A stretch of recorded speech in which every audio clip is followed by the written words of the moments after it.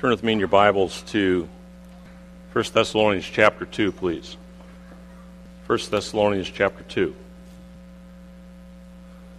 All right, just real quickly, the first three chapters, Paul is dealing with his personal reflections as he looks back at the ministry there. Timothy has come, reported to him about what's going on at Church of Thessalonica. He's writing this letter. He's going to send it back with Timothy to them.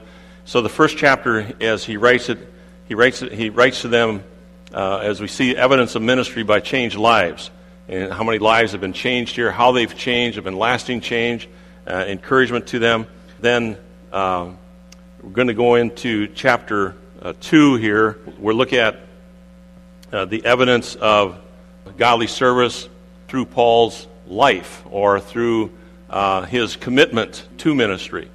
As we look at that and look ahead to that and talk about the whole aspect of service itself, most people wish to serve God, but in an advisory capacity. Paul was absolutely committed to his service there at Thessalonica. And actually in chapter 2, he's giving us his whole approach to ministry as it is, and again, as he anticipates and looks towards serving them. So, 1 Thessalonians chapter 2, I'm going to start reading verse 7, I'm going to go down to verse 12. But we are gentle among you, just as a nursing mother cherishes her own children. So affectionately longing for you, we were well pleased to impart to you not only the gospel of God, but also our own lives, because you have become dear to us. For you remember, brethren, our labor and toil, for laboring night and day, that we may not be burdened to any of you. We preach to you the gospel of God. You are witnesses, and God also, how devoutly and justly and blamelessly we have behaved ourselves among you who believe. As you know how we exhorted and comforted and charged every one of you, as a father does his own children, that you would walk worthy of God, who calls you into his own kingdom and glory. The evidence of godly service from Paul's commitment, his commitment to the ministry, his commitment to people. First of all, in verse 7 and 9, Paul is committed to sacrificial service. I'm just going to, due to time here, I'm just going to give this kind of to you real quickly. Verse 7, he was gentle. But as we were gentle among you, just as nursing mother cherishes her own children. Gentle, the definition of that is kind, is mild, includes the aspect of patience, like a nurse toward a difficult patient, like a teacher toward a disruptive student, like a parent toward a disobedient child. He was gentle. That's verse 7. Verse 8, he was selfless. So affectionately longing for you, we were well pleased to impart to you not only the gospel of God, but if you have your pen, you should underline these words, but also our own lives, because you have become dear to us. He was selfless. In other words, probably the best way to put it is this: he was all in. He wasn't holding anything back. He wasn't holding anything reserved. He says, but also our own lives. This was a continuation of his thought of verse 7 there, gentle, the nursing mother cherishes. This is a continuing thought of that. He was all in. He was completely committed. It was selfless service. It was gentle. It was selfless. In fact, in 2 Corinthians 12, verse 15, and as he's talking about his ministry to the church at Corinth, just an interesting little nugget. And sometimes when you read through the scriptures, you'll pick out these nuggets. This is an interesting little nugget that you pick out in 2 Corinthians 12, verse 15. And I will gladly spend and be spent, in other words, holding nothing back, for your souls. Though the more abundantly I love you, the less I am loved. I would very gladly spend and be spent for your very soul. Even though you may not appreciate me, even though you may not love me, I love doing it, and I'm going to do it. I'm not holding anything back. Paul was absolutely, totally committed. This was sacrificial service. It was gentle in verse 7. It was selfless in verse 8. And then notice in verse 9, it was intentional or on purpose. For you remember, brethren, our labor and travail, for laboring night and day, that we might not be a burden to any of you. We preach the gospel. This is another time in the chapter he appeals to their memory. He wasn't making this up. He was appealing to their memory, Also, you notice it says that labor and travail, laboring night and day. I believe it has more emphasis on the nature of the work. In other words, it was not sporadic, it was not occasional, but it was regular, it was consistent. Some even compare this to the labor pains of the wife or the woman who bears a child. There may be that type of intensity. I've never experienced that, obviously. One professor or one commentator said the toil and trouble, it was sweat producing. It may be difficult, but he was doing it on purpose, on regular. It was consistent. He also says laboring and not to be a burden. I believe this is a continuation of verse 5, where it has to do with covetousness, not a cloak of covetousness. He wasn't doing this for personal gain. He was giving just to give. Now, I said all that to get to this. So, what is that? To speak with authority without being authoritarian. He was gentle. He spoke with authority without being authoritarian. To serve as one with them, not above them. He could have called upon he was an apostle. He could have pulled his rank, and he was highly respected, but he served as one with them, not above them. He put their need above his desires. He was, again, to give. He was serving. It was a sacrificial service. He was selfless. He was gentle. He was intentional. He put their need above his desires. And to share himself in spite of difficulties, distractions, and disturbances. To spend and be spent for their souls. This is when we talk about the evidence of godly service from Paul's commitment to ministry, we see that he was gentle, he was selfless, and he was intentional. But he shared himself in spite of the difficulties, distractions, and disturbances that often come along with ministry as it is. So Paul was committed to sacrificial service. Secondly, Paul was committed to personal purity. Notice in verse 10, you are witnesses, and God also. He's not making this up. This was he was not writing revisionist history. This was truth. Is God is my witness, how devoutly, justly, and blamelessly we behaved had to do with their conduct, how we conducted ourselves among you who believe.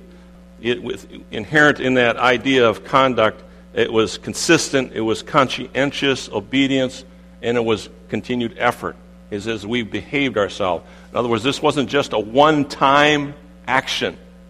This was a way of behavior. This is the way in which he lived. As we talk about the evidence for service, it should be a way of life. In Paul's case, it was a way of life. This is the way he lived. It was consistent as he behaved himself on a consistent basis. 3 words: devoutly. This has to do. I use the word attitude. You could use the word heart. You could use the word mind. But he was devoutly. Sometimes is translated holily or pure. The point being is that his inner disposition, his bent, the direction he was already going was in this area of holiness or purity. How devoutly. He had this attitude in which he focused on those things that would bring glory to God and purity of heart and mind. The closest word we have would be the word pious, when it's used at its best sense, not the sense that some use as a fake religion of outward show and appearance. Devoutly, the point is this: Paul was a real deal. There was nothing fake about him. He had a heart for God, and he had a heart for godliness. This was ingrained in him. Devoutly, Paul was committed to personal purity. How devoutly to have a heart for God and godliness. Do you have a heart for God? Do you have a heart for godliness? Justly. This has to do with action or behavior, or sometimes it's translated upright, sometimes it's translated righteous. But this has to do with action, behavior toward other men, other believers, as well as unbelievers. How justly. to do what is just, right, true in all situations, regardless of the consequences. Sometimes we say, okay, what's the consequences? Before I decide to do this action, I want to make sure what the consequences are. I think a good example, biblical example, that illustrates both attitude and action would be in Daniel chapter 3. Nebuchadnezzar had erected a huge idol to himself, made of gold. And he made this proclamation, when you hear the music, you must bow down to the idol. Well, they played the music, people bowed down, except three men didn't, Shadrach, Meshach, and Abednego. These are the three of Daniel's friends. They got reported. Someone went, maybe out of jealousy or spite, went and reported to Nebuchadnezzar that these three individuals did not bow down. Well, he knew who these men were because he had met them when he met Daniel, because they had refused to eat the king's meat back in Daniel 1 and chapter 2. So chapter 3, as he meets them again, he was really upset, and so he said, maybe out of deference to them, or possibly maybe they misunderstood, he said, you know what, I'm going to give you a second chance. I'm going to play the music again and give you a chance then to bow down to this idol and worship. And this is their response. Verse 16 of Daniel chapter 3. Shadrach, Meshach, and Abednego answered and said to the king, O Nebuchadnezzar, we have no need to answer you in this matter. What does that mean? O King Nebuchadnezzar, you don't need to play the music again. We heard it the first time. And he goes on to verse 17. If this be so, our God whom we serve is able to deliver us from the burning fiery furnace, and he will deliver us out of your hand, O king. That's their attitude. They were bent towards God and godliness. They weren't going to compromise and bow down to an idol. Then notice verse 18. As I'm speaking here about the aspect of their action, regardless of the consequences. This is a great verse. But if not, in other words, if God decides not to rescue us, be it known to you, O king, that we will not serve your gods or worship the golden image that you have set up. Regardless of the consequences, we will not bow down. We are not going to compromise. See, they were committed, they were devoutly serving. They had a devoutness, a piousness that was real, not fake. They were doing justly their actions. It was an expression of their inner faith. And as they came, they did not bow down. And as you know, the king became very angry. In fact, he was incensed that he heated the furnace up hotter than normal. And the two individuals that either opened the doors or whatever it was to put the three prisoners in were actually consumed or killed by the heat itself when they opened the doors. Shadrach, Meshach, and Abednego were bound and thrown in, and in a matter of seconds or moments, the cords that they were bound with fell off. And Nebuchadnezzar himself was looking into the furnace, and he said, it looks like I thought we threw three men in there, and he said, there's a fourth. And it looks as maybe the angel of the Lord. He himself recognized that the fourth was the protection of God's hand upon them, and he called them back out. They didn't die. They didn't have any burn marks on them. They probably didn't have any smoke smell to them. See, regardless of the consequences, in this case, God sought to deliver them. But even if he didn't, they weren't going to bow down. Devoutly, to have a heart for God and godliness, to do what is just, right, true in all situations, regardless of the circumstances. Paul was committed to personal purity. Blamelessly. Accountability. Literally not able to find fault. If you're blameless, no one should be able to find fault with you. Not chance, but a result of a conscious obedience and effort. It just didn't happen that way. He was blameless. And if somebody wanted to come alongside and hold him accountable to be free from fault or guilt that could be attached to an accusation, he was blameless. Are you blameless? John Wesley was so concerned with building a righteous fellowship that he devised a series of questions for his followers to ask each other every week. Some found his rigorous system of inquiry too demanding and left. Today, the very idea of such a procedure would horrify many churchgoers, yet some wisely follow just such a practice. Chuck Swindoll, for example, has 7 questions that he and a group of fellow pastors challenge each other with periodically. I'm going to show you the next slide. I've had those 7 questions up there. These are for pastors, but you can make the application to you in your place where you serve and the place where you work or the family that you live in. These are the questions. First question: have you been with a woman anywhere this week that would be seen as compromising? Have you done something that's going to compromise your testimony and call into question? If you have, then you're not blameless. Second question: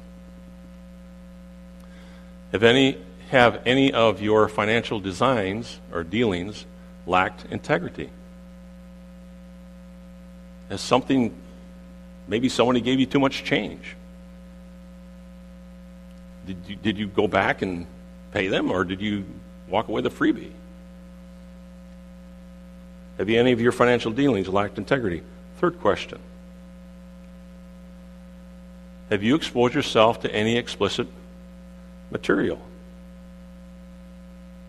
We're not talking just questionable in nature, although that's part of it, but something that you know.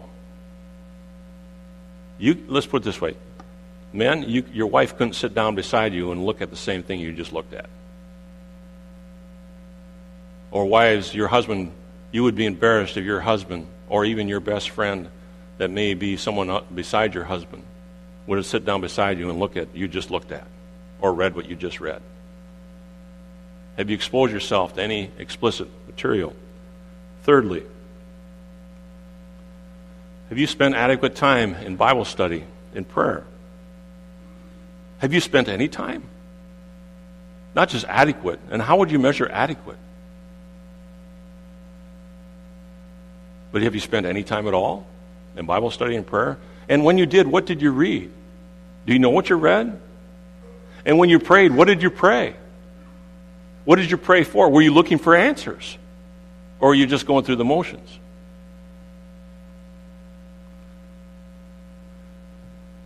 Have you given priority time to your family? In the busyness of life, it's many times very easy to have them get what's left over rather than priority. Have you given priority time to your family? Next one. Have you fulfilled the mandates of your calling? This, of course, was to pastors that are calling to be ministers. You know, God may have led you, maybe you're a teacher. Maybe you work in construction. Maybe you're just a student. Well, have you fulfilled the mandates of your calling? Have you been faithful to that? The last one, it's a great question. Have you just lied to me? I don't know. You can only answer that yourself. We don't like accountability. But indeed, even as we participated in the table this morning, as we examined ourselves, God is going to hold us accountable. If we don't judge ourselves, He will. These 7 questions, as these pastors would seek to prepare themselves and be blameless, to truly be blameless, nothing to be charged to their account. Not only was Paul committed to sacrificial service, committed to personal purity, but also he was committed to a paternal responsibility. Kind of an interesting verses here, if you look at verse 10 or 11 and 12.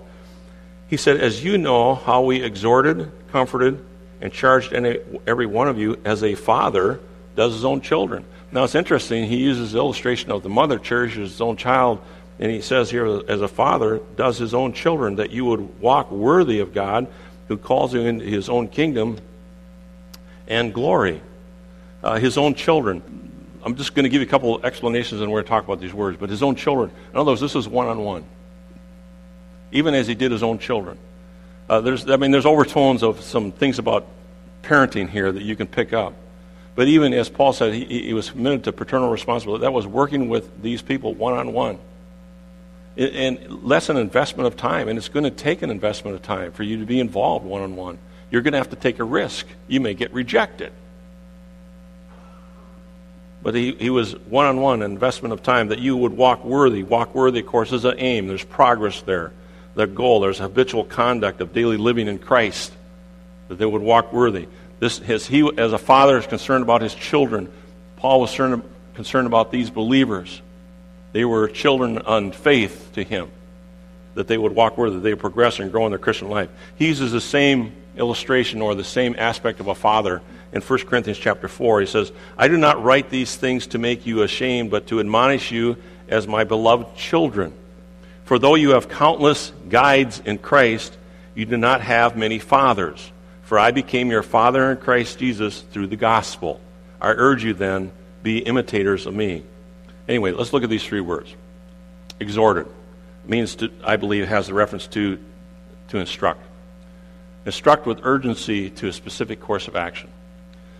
Inherent within that word is there's an urgency, it's advice, it's counsel to a specific course of action. Many times as a father comes along with his children, he gives them specific instructions to urge them to a certain particular course of action. They would be faithful to that. There's an urgency there. His instructions, he chooses his words carefully and instructs specifically what needs to be done. Encourage, the word comforted. Come near with tender words of encouragement. Aid, to communicate, to come near, to come alongside. Many times I found even myself as a father, not only as a father, but even as a pastor, there's times when your child or a church member or believer doesn't need to be exhorted, doesn't need to be charged, doesn't need to be hit over the head with a Bible. They need to come alongside and comfort them and encourage them. He says to instruct them and exhorted, he comforted, and to charge them. This is to correct them. This is it's solemn, it's intense, it's beyond urgent. This is a serious warning, and he must balance the empathy with the necessity for the individual to change course. Paul was committed to ministry. He was committed to a paternal responsibility. He was committed to personal purity, and he was committed to sacrificial service. This was the kind of ministry, or this is how he gave himself to that. Let me conclude with this. If someone libeled you this morning, could you appeal to your life as a believer to vindicate your character? I know that's kind of long, but that's what blameless is. That's what Paul's saying. As God is my witness, you remember. I'm not rewriting history here. That's blameless. If someone were to libel you this morning, could you appeal to your life as a believer to vindicate your character? Secondly, when's the last time you took a risk and not only shared the gospel, but you shared your life? Not only willing to give my soul for your soul. You know, we, in our culture, in our lifestyle, we're committed to a lot of things. But are you committed to a selfless service? Are you committing just giving just to give? Not looking for something in return? And lastly, how would you answer the accountability questions? If I was to put those questions back up on the slide again, how would you answer them? Would you answer them differently now than you did when we put them up the first time? Listen, Paul was committed to ministry. He was committed to serving. And the evidence of that is how he served. It was a sacrificial service, it was personal purity, and it was paternal responsibility. He was fulfilling a responsibility. In fact, I want to say that in that word paternal, it's twofold. It's not just a responsibility, it's also within that is a relationship. And the ideal illustration is the father, the parent, who takes on that responsibility and also builds a relationship at the same time. This is what Paul was focusing on. He took a risk. Sometimes he was stoned. Sometimes he was persecuted. But he still took the risk and went to the next city and did it all over again. Invested themselves in people's lives. Spend and be spent for their souls. Father, we pray even as we finish up our time here this morning to thank you, God, that we can come before you. Thank you that we can look at the Scriptures and at the Word. Thank you, Lord, for the truth of it. And we thank you for the morning itself as we were able to celebrate communion, as we sing these songs of power and of exalting and glorifying your name. Indeed, Lord, we pray that as we seek to go out even this day, that we will be committed to serving you, that sacrificial service, with personal purity and with that paternal responsibility and building relationships and fulfilling and giving out the gospel. We thank you, God, for all that you've done, provided. Again, we pray you never get the place we take for granted, your grace that you've extended to us. If you're here this morning, and there's just a couple visitors, I'm not trying to point you out. I know most of the people here this morning, but indeed, if you are here this morning and you do not know Christ as your Savior, in other words, you couldn't participate in communion, not with a clear conscience, because you do not know Christ, but you would like to have someone show you from the Word of God this morning how to be saved. Is there anyone like that? Father, we thank you, God, as we go forward now, that you be glorified and honored. In Christ's name we pray. Amen.